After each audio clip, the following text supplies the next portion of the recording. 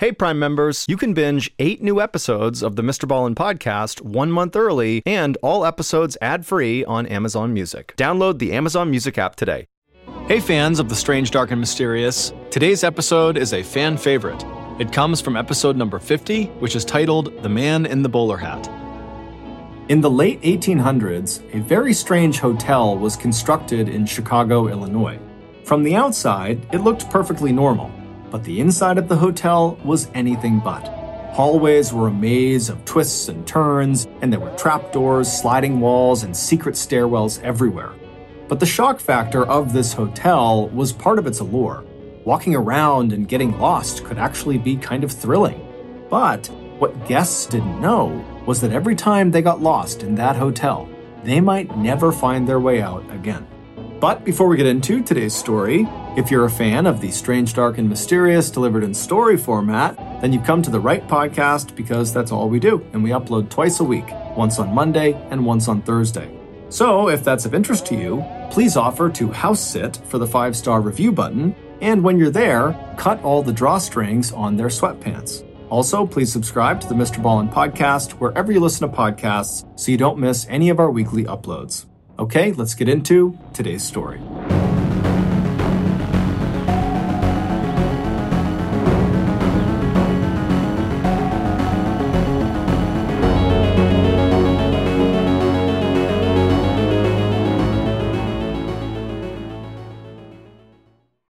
You can live out your MasterChef dreams when you find a professional on Angie to tackle your dream kitchen remodel. Connect with skilled professionals to get all your home projects done well. Inside to outside, repairs to renovations.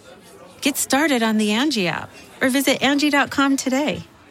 You can do this when you Angie that. This episode is brought to you in part by Audible, your go-to destination for thrilling audio entertainment. Whether you're looking for a hair-raising experience to enjoy while you're on the move or eager to dive into sinister and shocking tales, Audible has an exclusive collection of thrillers from best-selling authors that will keep you on the edge of your seat, like The Guest List by Lucy Foley. Experience stories like never before, where every chilling detail is brought to life by captivating sound design. Plus, as an Audible member, choose one title a month to make yours forever. And now, new members can try Audible free for 30 days. Just visit audible.com/WonderyPod or text WonderyPod to 500-500. That's audible.com/WonderyPod or text WonderyPod to 500-500. It was the summer of 1888, and the residents of Englewood, Chicago had something new and exciting to talk about. The young, prosperous, and handsome owner of the neighborhood's local pharmacy, who had only arrived in Illinois 3 years earlier, had just bought the big empty lot on the corner of 63rd and Wallace Street. And since then, the owner, 28-year-old Dr. Henry Holmes, had let his many customers know that he was planning to build a grand hotel on that site, the likes of which this village on the south side of the largest Midwestern city in America had never seen before. But some Englewood residents had their doubts. On their way to or from work that July and August, groups of businessmen in black top hats and starched white collars paused at the huge vacant lot, tut-tutting over the cost of building on such marshy land, while sweat-stained day laborers shook their heads over the challenges of sinking a basement and foundation into that soft and shifting ground. But as Dr. Holmes himself looked at that ugly, barren property just across the street from his neat and profitable drugstore, all he felt was thrilled.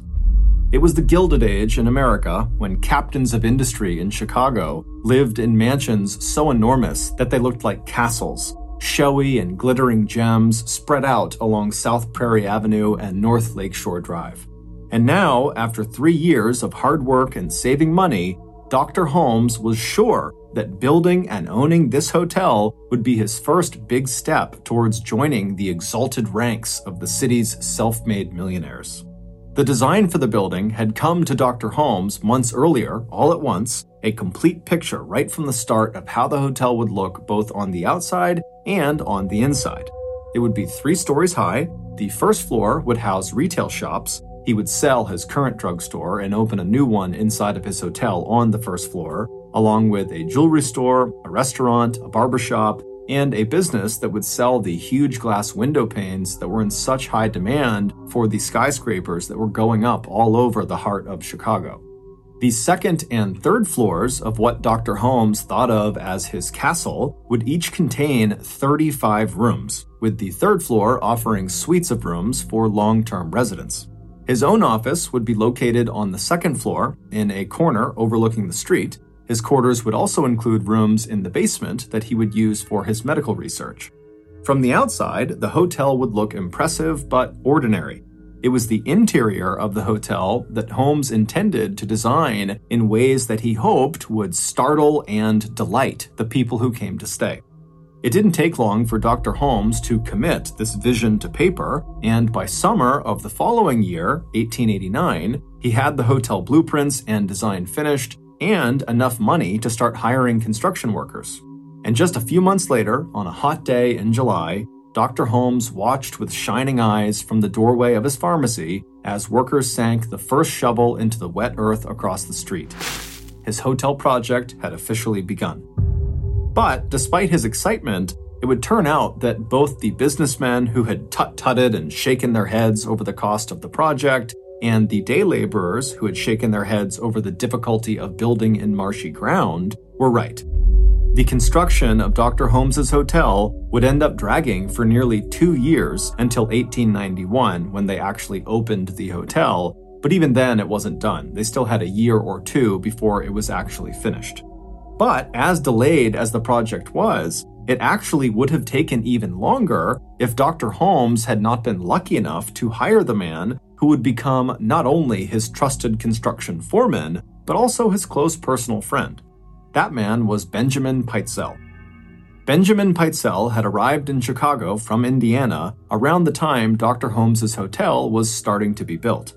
Benjamin was a tall, strong, 33-year-old carpenter who made up for his tendency to drink too much by his absolute devotion to his wife Carrie and their 5 children, who ranged in age from a few months old to 14 years old.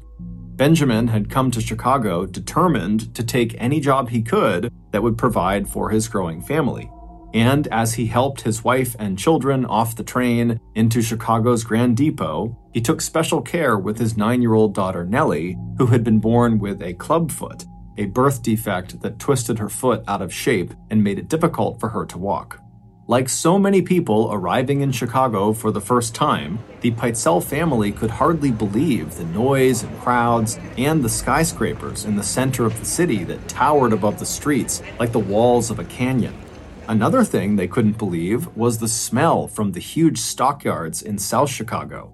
It wasn't just the smell of livestock. It was the stink from the slaughterhouses located along the South Side Railroad that made Chicago the meatpacking capital of the United States and the hog butcher for the world. After getting off the train, the older Pitezel children immediately covered their noses, but Benjamin told them that the smell wouldn't be so bad once they hopped aboard the next train that would take them out to the village of Englewood, where he'd heard that a hotel was going up, and the owner always seemed to need more workers. So maybe there was a job for him. It wasn't hard for Benjamin to go to the construction site and locate Dr. Holmes, who was now spending most of his time feeling frustrated by what he saw as the shoddy work done by many of the men he had hired. But few, if any, of the workers that Dr. Holmes had let go and withheld wages from afterwards ever stuck around to complain about it. In fact, a lot of these fired workers actually felt relieved as soon as they were let go, because there was something truly unsettling about the hotel's very unorthodox design. The outside was like any other hotel at the time, but the inside was unlike anything they had ever been asked to build before. The blueprints called for secret staircases, false walls and ceilings, trap doors, and passageways that dead-ended into doors that when you opened them, you were just looking at a wall, not into a room. The blueprints also showed rooms that had no doors or windows and were only accessible via sliding walls or secret passageways. And other rooms on the blueprints appeared normal, but they were actually padded around the outside with a layer of asbestos that made them soundproof. Inside Dr. Holmes's personal office space, workers were ordered to construct a large walk-in vault with a special room built around the outside of it to ensure that the vault could never be removed from the hotel unless the room itself was dismantled first. After one architect was declared incompetent by Dr. Holmes, he proceeded to walk off the site, wondering whether he'd been asked to build a hotel or a carnival-style funhouse. But anytime questions were raised about Dr. Holmes's design, the doctor would just say, "I gave you the blueprints, please just build my hotel." So on the afternoon that Benjamin Pitezel made his way over to the hotel construction site and found Dr. Holmes, he saw that the doctor was in the middle of an argument with the man that he had hired to build a glass-bending furnace in the basement that would produce the windows he hoped to sell in his retail store on the first level. The doctor was telling the furnace maker that the furnace he had just installed was not reaching high enough temperatures, a charge that the tradesman did not believe was true. After the furnace maker angrily stalked away, Dr. Holmes turned to Benjamin, who had put on his best suit and brushed off his worn top hat in preparation for what he hoped would turn into a job interview, and Dr. Holmes immediately noted the effort that Benjamin had clearly made in his appearance, and he instantly took a liking to the tall carpenter with the well-defined chin. To Dr. Holmes, Benjamin immediately seemed like the kind of person he needed to help guide this gargantuan construction project to the finish line. Someone who really knew carpentry and who could handle themselves in what the doctor had come to feel was an increasingly hostile worksite. By the end of their initial 15-minute conversation, Dr. Holmes had indeed offered Benjamin a job, and he recommended temporary lodgings in Englewood for Benjamin and his family. Within just a few weeks, Benjamin had stepped into a supervisory role at the construction site, and sure enough, under his direction, both the quality and pace of work picked up dramatically. And while this was certainly very exciting for Dr. Holmes, it was nothing compared to the excitement he felt in early 1890 when he realized his investment into this hotel was about to pay off big time.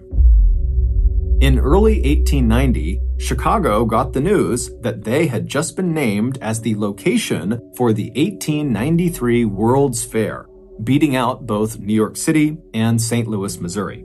Chicago politicians and the team of architects who would design the buildings and exhibits for the extravaganza were already estimating that the massive event would attract at least 25 million visitors to the so-called Windy City, a nickname that Chicago had just earned, not for the cold breeze that blew off of nearby Lake Michigan, but because of all the windy talk by Chicago politicians who had assured the World Fair Selection Committee that their upstart city in the Midwest could throw a party like no one on earth had ever seen before. So even as Dr. Holmes tallied up the ever-rising costs of building this hotel, he knew as soon as that fair came to town, he was virtually guaranteed to become a very rich man, because by that time, his hotel would be complete and all those fair attendees would come pouring through his doors looking to rent rooms. In late 1890, about 10 months or so after the announcement of the location of the World's Fair, Ned and Julia Connor were hired by Dr. Holmes to work on the first floor of his nearly completed hotel. Ned was hired to manage the newly opened little jewelry store, and Ned's wife, Julia, had been hired to keep the books in the new drugstore. And if that wasn't good news enough for the couple, the doctor had also offered them, along with their 8-year-old daughter Pearl, free room and board on the second floor of the hotel until the parents earned enough money to buy or rent a place of their own. While Ned was a fairly average man who admired the ambitions of other men more than pursuing any big dreams himself, his wife, Julia, was a 6-foot-tall beauty who was often annoyed by her husband's timidity. Back in Iowa, their lives had been quiet and predictable. Here in Chicago, Julia loved the flow of people into and out of the stores, and she also began to enjoy the attention of the men who were struck by her good looks and small-town naivete. One man in particular, a regular at the hotel who always wore a black bowler hat and who had rooms on the second floor, began spending quite a lot of time in the drugstore listening very attentively to anything Julia said, and standing very close to her when they talked. Ned was totally oblivious, but his customers were not. They could tell that there was obviously something going on between Ned's wife, Julia, and the man in the bowler hat. A visit from Ned's sister, Gertrude, warmed the increasingly chilly atmosphere that had settled over the room where Ned and Pearl and Julia lived. But not long into what was supposed to be an extended stay, Gertrude suddenly cut her visit short. She didn't give much of an explanation other than to say that she found the hotel very gloomy and strange, and once or twice in the evening she had lost her way in the maze of hallways, and she was certain someone was following her. With Gertrude gone, tensions in the Connor marriage came to a boiling point. Ned didn't know what was wrong with his wife, but it was clear she wanted nothing more to do with him. In the summer of 1891, when he finally threatened to leave her if things did not improve, her answer was immediate and final. Our separation can't happen soon enough. A few months after that, in November of 1891, Julia told the man in the bowler hat, who had gone from just paying close attention to her to sharing her bed, that she was pregnant. The man instantly agreed to marry her, but he had one very specific condition for marriage. Julia agreed to his terms, and after that, they set a date of Christmas Eve to actually perform this very specific thing that the man in the bowler hat required in order to marry her. On Christmas Eve, December 24th, Julia tucked her 8-year-old daughter Pearl into bed. Pearl had missed her father terribly of late, but she was very excited about the presents that might be waiting for her tomorrow under the tree. After Pearl had fallen asleep, Julia left the room and quietly made her way down the dim hotel hallway to a suite of rooms where some of her friends lived. It was Mr. and Mrs. Crow, who were long-term hotel guests. The couple would be leaving the next morning to spend Christmas with their relatives, but Mrs. Crow had invited Julia to decorate a tree in the Crow's apartment for Pearl to enjoy the next day. While they hung ornaments, Julia chatted excitedly about Christmas and about her plans to go to Davenport, Iowa soon with Pearl for the wedding of Julia's older sister. The next morning, Mrs. Crow and her husband got up early and waited by the door patiently for Julia and Pearl to arrive at their apartment. Their plan was to let them in and chat with them for a few minutes and wish them a Merry Christmas before they left for their own Christmas celebration.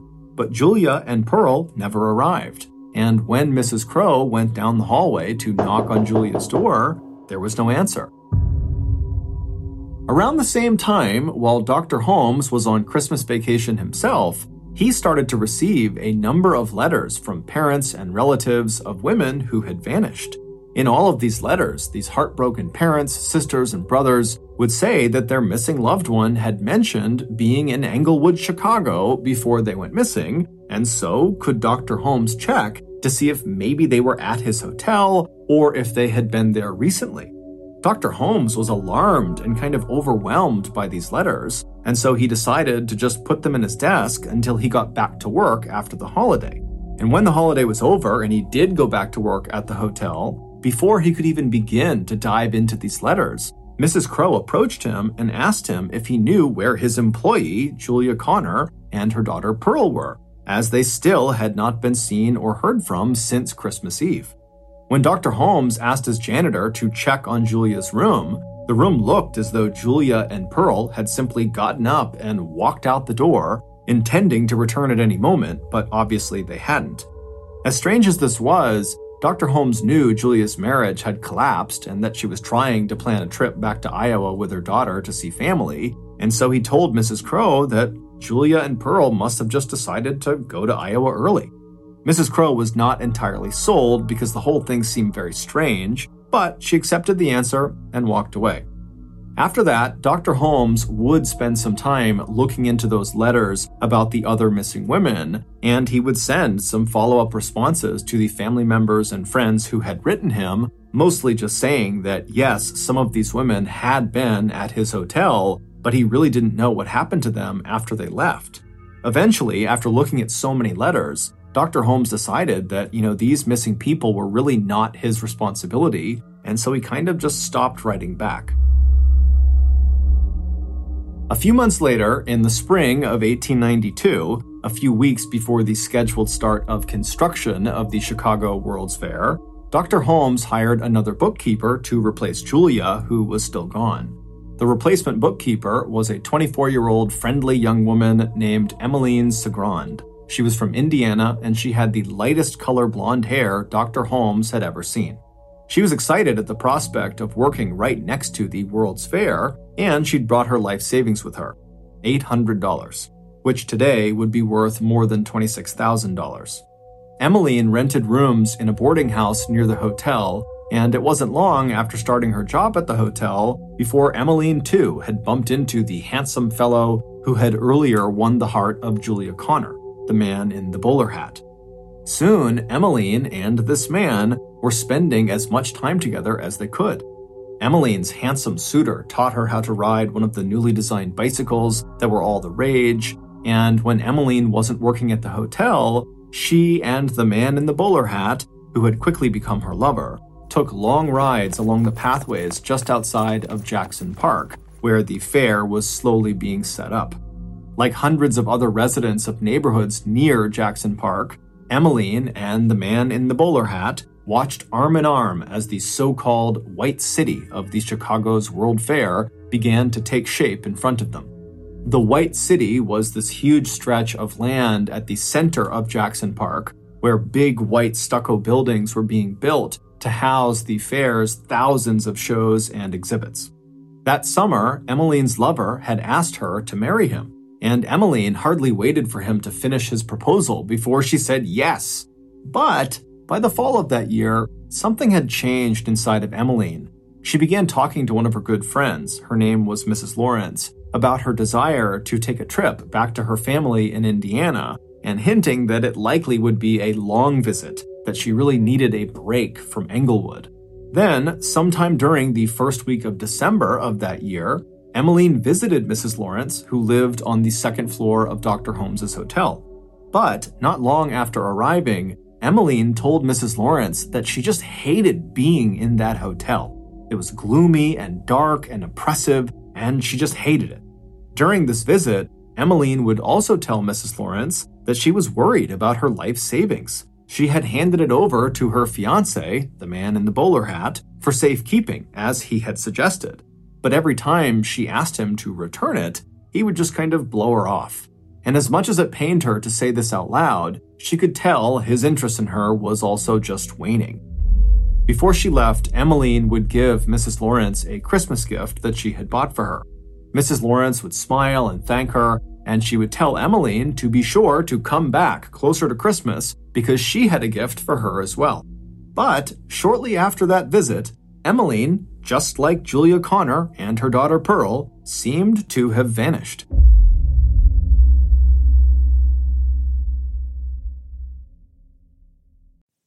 Okay, it's time to commit. 2024 is the year for prioritizing yourself. Begin your new smile journey with Byte, and you could start seeing results in just 2 to 3 weeks. Just order your at-home impression kit today for only $14.95 at Byte.com. Byte clear liners are doctor-directed and delivered to your door. Treatment costs thousands less than braces, plus they offer financing options, accept eligible insurance, and you could pay with your HSA, FSA. Get 80% off your impression kit when you use code WONDERY at Byte.com. That's BYTE.com. Start your confidence journey today with Byte. So I'm a father of one. I gotta find a babysitter. I found Care.com and I was blown away. Through the platform, I was able to find local and experienced candidates along with their reviews and rates, which were way more affordable than I anticipated. Care.com really put me at ease knowing that they were all required to go through a background check. If you're like me and you need to find someone reliable for your childcare necessities, check out Care.com. Find the ideal sitters for your childcare needs. When Mrs. Lawrence noticed Emmeline's absence, she went to Dr. Holmes's office to see if he knew where she went.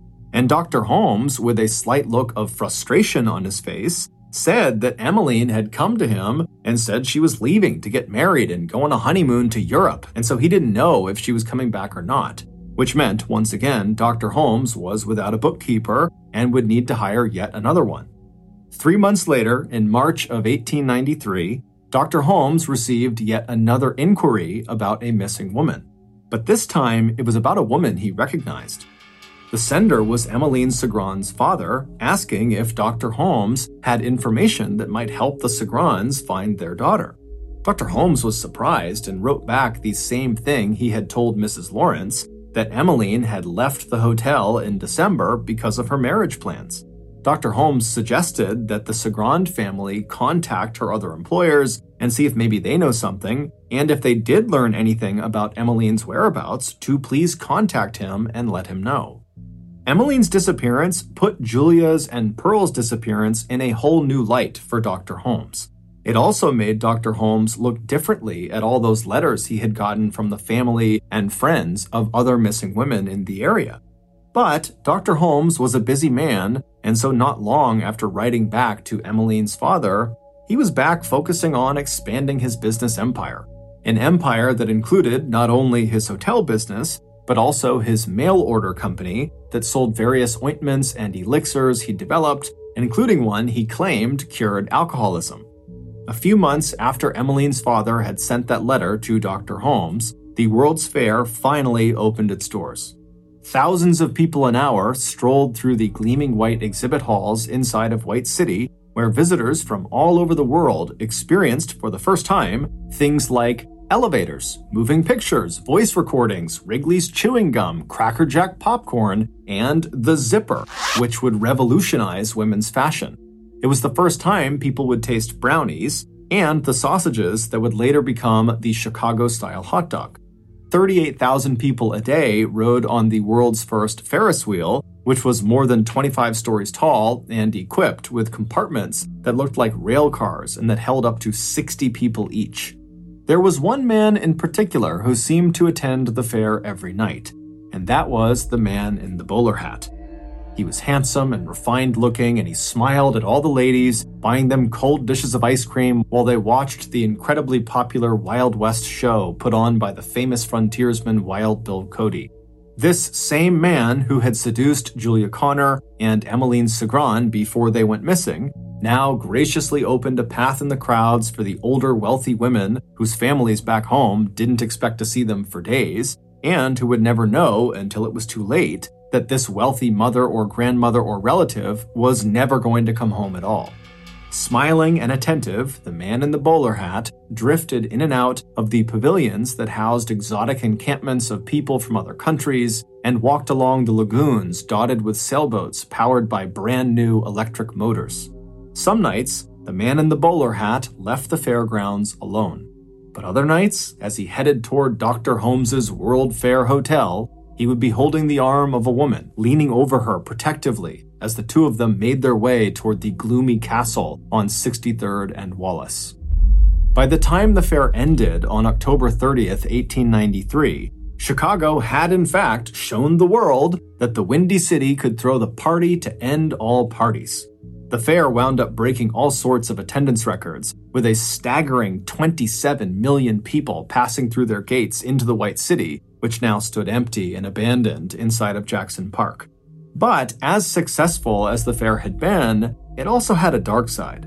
During the fair, 12 firefighters had died trying to put out a blaze that burned down the Hall of Electricity. The mayor of Chicago, who was scheduled to be a part of the fair's closing ceremonies, was assassinated in his home just 2 days prior by a disgruntled and mentally ill voter. And police and private detective agencies were getting flooded with more and more reports of missing men and women, people who had left homes far away to see the wonders of the world at this fair, and then were never seen again. But with a homicide rate of 4 murders a day in Chicago at the time, police were so overwhelmed by violent crimes that only a very small handful of these missing persons reports got any attention. As for Dr. Holmes, the fair had indeed made him a rich man, but it was bittersweet. Julia and her daughter Pearl were still missing, as was Emmeline, and many of the other missing people in the city had stayed at his hotel before they vanished. This, of course, caused Dr. Holmes a considerable amount of distress, but fortunately, During the fair, Dr. Holmes had met someone, and now, when he was with her, whatever stress he had just seemed to melt away. Her name was Georgiana Yoke. She was 23, small, blonde, and had large blue eyes and a sharp mind. Together, they had wandered the fairgrounds, riding the Ferris wheel and quickly falling in love. By the time the fair ended, they had gotten married.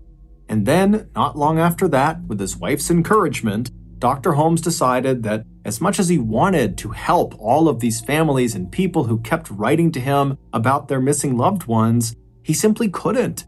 He didn't have any answers to give them. And so, from then on, he simply began tucking the new letters he would receive every week into his desk drawer, and then he just did his best to keep going forward in his own life, assuming that the police would handle all of these missing people. But as Dr. Holmes would eventually learn, no matter what he did or where he went, he would forever be tied to those missing people, because before those people vanished, they encountered the monster that roamed the halls of his hotel, the man in the bowler hat. After the World's Fair ended, Dr. Holmes decided he needed to pursue a new business opportunity. And the idea he thought of was one that he had come up with years earlier when he was a medical student at Michigan University. But at the time, for whatever reason, he had just not acted on this idea. The idea was a little complicated, but the payoff could be huge. However, in order to make it work, the doctor needed a very trustworthy partner. So, late in the summer of 1894, roughly 8 months after the World's Fair had ended, Dr. Holmes looked up his good old trusty hotel construction foreman and close friend, Benjamin Pitezel, who was now living in St. Louis with his wife and children. Benjamin's drinking had only gotten worse over the years, and after finishing up the hotel project, he had struggled to make ends meet financially. So, after hearing Dr. Holmes's pitch about this new business idea, even though it required Ben to move away from his wife and kids temporarily to Philadelphia, Pennsylvania, something he really didn't want to do, and even though the plan seemed very risky, Ben ultimately agreed to do it. As for Benjamin's wife, Carrie, she was not thrilled at the idea of her husband being gone for an extended period of time, but like her husband, she trusted Dr. Holmes's business instincts. And just the year before, Dr. Holmes had actually paid out of pocket for Ben to get a life insurance policy worth $10,000, which is approximately $350,000 by today's standards. And as morbid as it was, the thought of that life insurance policy eased the anxiety Carrie felt about her husband temporarily relocating, because if something happened to him, their family would be okay, at least financially. So eventually, Carrie would give the plan her blessing. On the face of it, their plan was simple. Ben would rent office space in Philadelphia and get set up as a patent investor, someone who evaluates the potential success of newly patented inventions and invests money in the ones that look like they have good earning potential. With his knack for gadgets and machinery, all Ben really had to do was identify a couple of good money-making prospects. And then from there, Dr. Holmes would handle the rest. By August of 1894, Benjamin had arrived in Philadelphia and had found a small office with an upstairs set of bedrooms. In the downstairs office window, anyone who was walking by could see a new, neatly lettered sign that read "Patents Bought and Sold." Ben didn't have to wait very long before he had his first customer. It was a young carpenter whose invention for improving the production and quality of handsaws was promising enough that Ben scheduled a second meeting with him for the following week. But when the young man came back the following week to the patent office on Tuesday, September 4th, Benjamin was nowhere to be found. After waiting nearly an hour downstairs, the young man began calling out for Benjamin, but there was no answer. So the young man decided to go investigate. He stood up from the chair he was in and walked around the desk toward the back door of the office that led to a set of creaky stairs. He took those stairs up to the second floor, and as he turned down the short upstairs hallway toward a partially opened door, the young man suddenly stopped. There was this horrible smell in the air. He clapped his hand over his mouth and his nose, and with a terrible sense of dread, he walked forward and then pushed that partially open door all the way open. A minute later, gagging at what he had just seen, the young man was back out on the street. He ran to a nearby drugstore and he told the store owner that something terrible had just happened inside of the new patent investment office a few doors down. A few minutes later, the young man and that shop owner were looking down at the bloated and putrefying corpse of Benjamin Pitezel. Ben was lying on his back on the floor, baking in the hot sunlight that was beating into the room through the glass of the closed window nearby. His hair and part of his face had been badly burned. His tongue was swollen and stuck out of his mouth. Also, draining out of his mouth was a stream of strange-looking red fluid. Just from the looks of it, it seemed fairly obvious that Benjamin had been dead at least for a couple of days. On the floor near Benjamin's body, there was a broken smoking pipe, a match, and a broken glass jar that had contained benzene, a highly flammable liquid that Ben had apparently been mixing with other acids to make a washing powder. An initial investigation by the police determined that Ben had died an accidental death. He must have just been standing too close to the jar of benzene when he struck a match to light his pipe, and then the liquid must have exploded and killed him, burning his face and hair in the process. But based on an examination of Benjamin's body later that afternoon, a very different picture started to emerge about what really happened to Benjamin. And it would turn out what happened to Benjamin had everything to do with the monster inside of Dr. Holmes's hotel, the man in the bowler hat. Based on a series of discoveries that were made following Benjamin's death, this is a reconstruction of what really happened to him and who this monster really was. 2 days before the young man discovered Benjamin's dead body, Benjamin was sitting at the big wooden table in one of the rooms above his patent office. He just received a letter from his wife, Carrie, that said she and their 2-year-old son, Wharton, were sick. Worried, Ben poured himself another glass of whiskey and fiddled absently with his pipe and tobacco pouch. Maybe he should abandon the plan and just go home to St. Louis, at least until Carrie and the children were all healthy again. But just when the whiskey had really started to warm his insides, Ben suddenly heard footsteps on the creaky stairway that led up to the room where he was now sitting. He felt a flash of concern. He wasn't expecting any visitors that day, and whoever had come inside had not rung the bell at the front desk. Getting up from the table, Ben walked unsteadily to the door and peered down the hallway. But who he saw standing there immediately put him at ease. It was the man in the bowler hat. A man Benjamin knew well and had seen many times at Dr. Holmes's hotel in Chicago. But what on earth was the man doing here now? The man in the bowler hat casually slipped right past Ben and settled himself at the wooden table. Without a word, he pulled a brand new pint of whiskey out of a coat pocket and put that down on the table as well. An hour later, just before Ben's eyes closed and his chin dipped to his chest, the man in the bowler hat realized with satisfaction that Ben was very, very drunk. Once he was sure Ben was asleep, the man in the bowler hat pulled a small bottle of chloroform from another coat pocket, along with a big square of clean white cloth. The man tipped the contents of the bottle onto the cloth. Then, standing up and walking over to Ben, the man in the bowler hat pressed the cloth over Ben's mouth and nose. In low doses, chloroform can dull the sensation of pain. In high doses, when inhaled or swallowed, it can be deadly. The man in the bowler hat repeated the sequence several times, gradually upping the amount of chloroform he was administering to his victim. The man did not rush. He enjoyed feeling the slight jerk every time he pressed the cloth against Ben's face.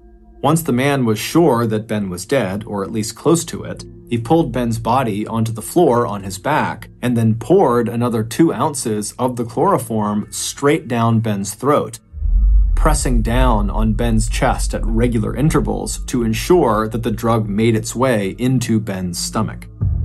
Once he was satisfied that Ben was dead, the man in the bowler hat carefully arranged the scene so it would look like an accident, and just before he left, he set fire to Ben's hair and coaxed the flame down along the skin of Ben's face.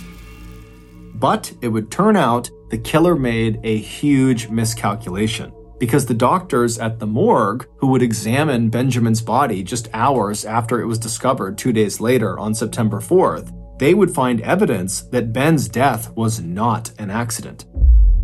That red fluid they saw draining out of the side of Ben's mouth was apparently a telltale sign that large amounts of chloroform had been forced into his stomach.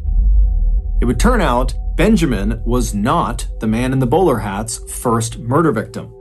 Many of the missing people back in Chicago, including Julia Connor, her daughter Pearl, and Emmeline Segrand, whose heartbroken families and friends had written letters to Dr. Holmes asking for his help, had been lured into Dr. Holmes's hotel by this man in the bowler hat where he would kill them. And to everyone's shock, the man in the bowler hat was none other than Dr. Holmes himself. But as shocking as that was, it was nothing compared to the horrific details of the crimes Dr. Holmes committed. The tip that broke the case wide open and revealed Dr. Holmes's killing spree came from a fellow criminal who had met Dr. Holmes in St. Louis, Missouri.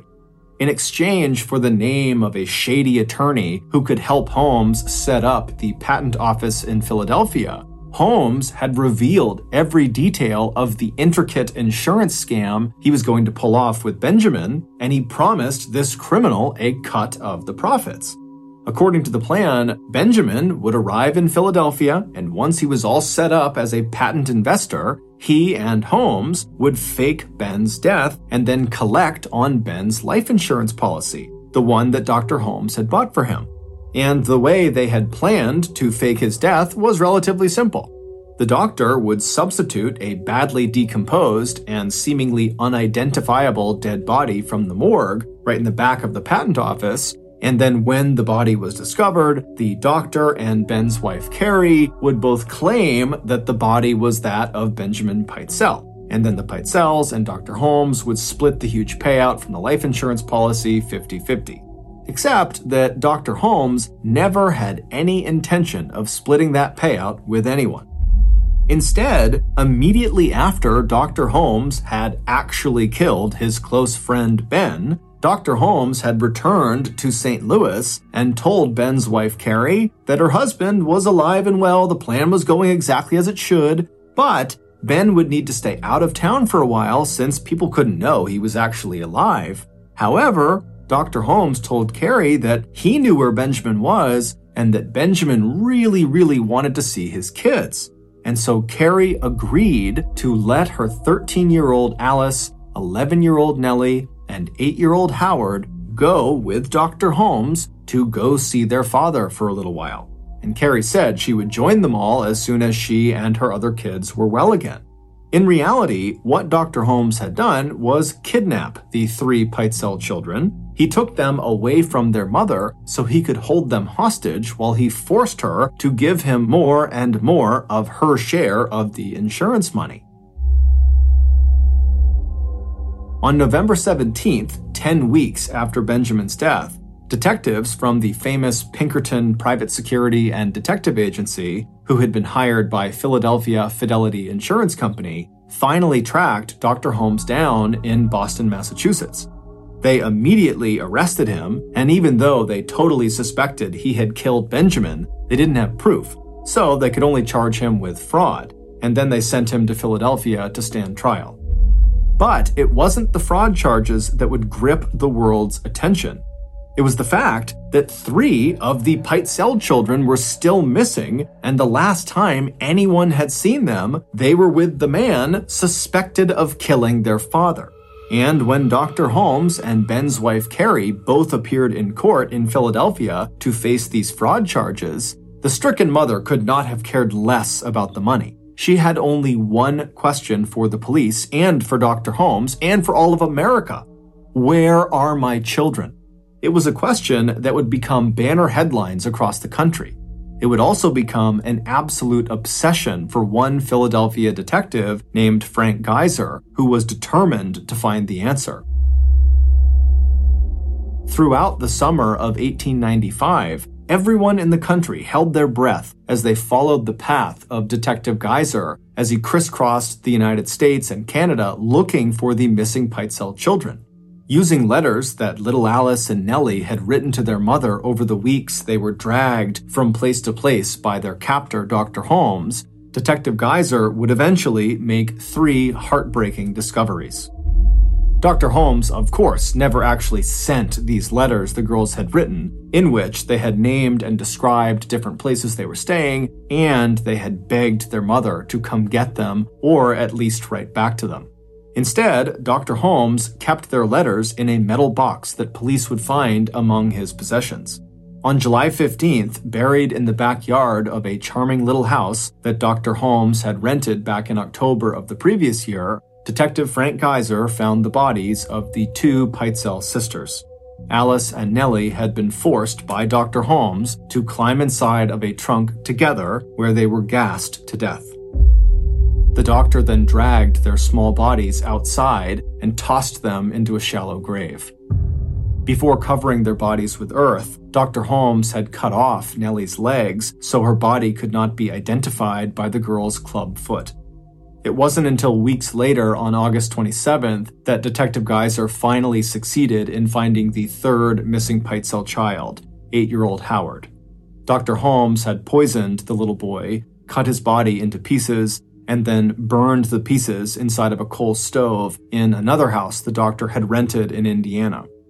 Along with a clotted mass of the boy's hair and bones that had gotten caught inside of the stovepipe, Detective Geyser found the little boy's most treasured possession collecting dust in the corner of the living room. It was a brightly colored spinning top with a handle in the shape of a tiny man that Benjamin had bought for his son at the 1893 Chicago World's Fair. As news spread about the discovery of the 3 Pitezel children's bodies, Dr. Holmes was finally charged with 4 counts of murder. On July 19th, shortly after the discovery of Alice and Nellie, Chicago police lined up outside of Dr. Holmes's hotel and began a floor-by-floor, room-by-room search of the building. And what they discovered would finally explain why the layout of Dr. Holmes's hotel was so strange. It was because he had literally built the hotel to kill people. The moving doors and dead-end passages were perfect for stalking his disoriented guests, mostly young, vulnerable women and older, wealthy women whom he could rob before killing. After he killed them, he would slip their bodies into an opening in the wall on the 2nd floor that led to a greased chute, and then the bodies would tumble down the chute into the basement where he could dispose of the corpses at his leisure. The furnace in the basement was not a glass-bending furnace. It was a furnace for cremating bodies. The hotel's soundproof rooms with the peepholes and the secret gas piping that led directly into them meant that he could gas his victims and watch them slowly die in agony while no one could hear their screams and cries for help. And in one room, investigators discovered a blood-soaked wooden dissection table along with women's bloody clothes and undergarments and a bag of the doctor's lethal surgical tools. It was here, on that dissection table, that Dr. Holmes had taken Julia Connor late on Christmas Eve in 1891. She was pregnant with Dr. Holmes's baby, and the specific condition for marriage that Dr. Holmes had required that Julia had agreed to was that Julia would get an abortion performed by Dr. Holmes himself. But after Julia climbed up on that table to have this operation done, the doctor just began stabbing and slicing her. After he killed Julia and then went upstairs and promptly killed her 8-year-old daughter Pearl, it's believed Dr. Holmes then stripped all the flesh from their bones and sold their skeletons to a nearby medical school. As for Emmeline Cigrand, instead of marrying his young assistant as promised on those afternoons they spent at the World's Fair, he lured her inside of the walk-in vault in his office and then shut and locked the door behind her. For a while, Dr. Holmes just allowed himself to enjoy the sound of her sobs and cries for help in the airless, soundproof chamber. But once those delicious noises began to ebb, he turned on the gas that led into the vault. Police would discover a print of Emmeline's foot stamped into the door of the vault, where, in her final moments, she had pressed with all of her might to try to force the door open.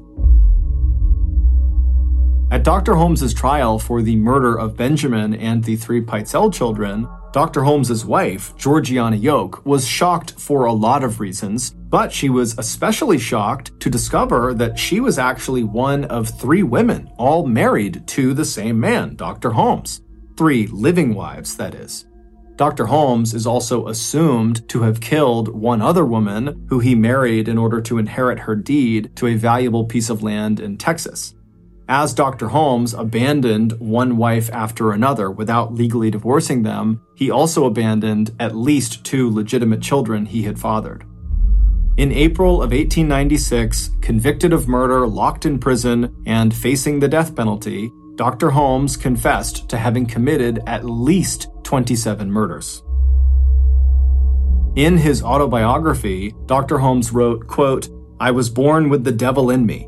I could not help the fact that I was a murderer, no more than a poet can help the inspiration to sing." On May 7, 1896, Dr. Holmes stepped up onto the gallows at Moyamensing Prison in Philadelphia.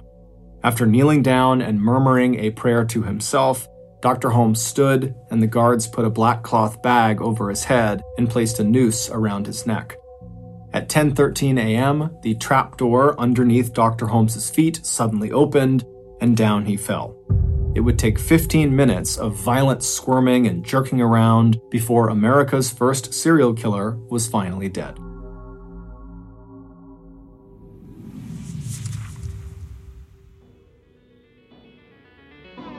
Thank you for listening to the Mr. Ballin podcast. If you got something out of this episode and you haven't done this already, please offer to house sit for the 5-star review button, and when you're there, cut all the drawstrings on their sweatpants.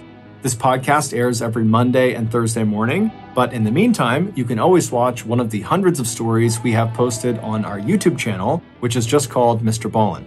We now have a registered 501c3 charitable organization called the Mr. Ballin Foundation that makes it as easy as possible for you to join me, my family, and my team in supporting those whose lives have been most impacted by violent and heinous crimes. Monthly donors to the Mr. Ballin Foundation Honor Them Society will receive free gifts and exclusive invites to special live events. But the real reward is helping to create a new ending to the story for victims of violent crime. Go to MrBallin.Foundation and click Get Involved to join the Honor Them Society today. If you want to get in touch with me, please follow me on any major social media platform and then send me a direct message. My username is just @MrBallin, and I really do read the majority of my DMs. Lastly, we have some really cool merchandise, so head on over to shopmrballin.com to have a look. So that's going to do it. I really appreciate your support. Until next time, see ya.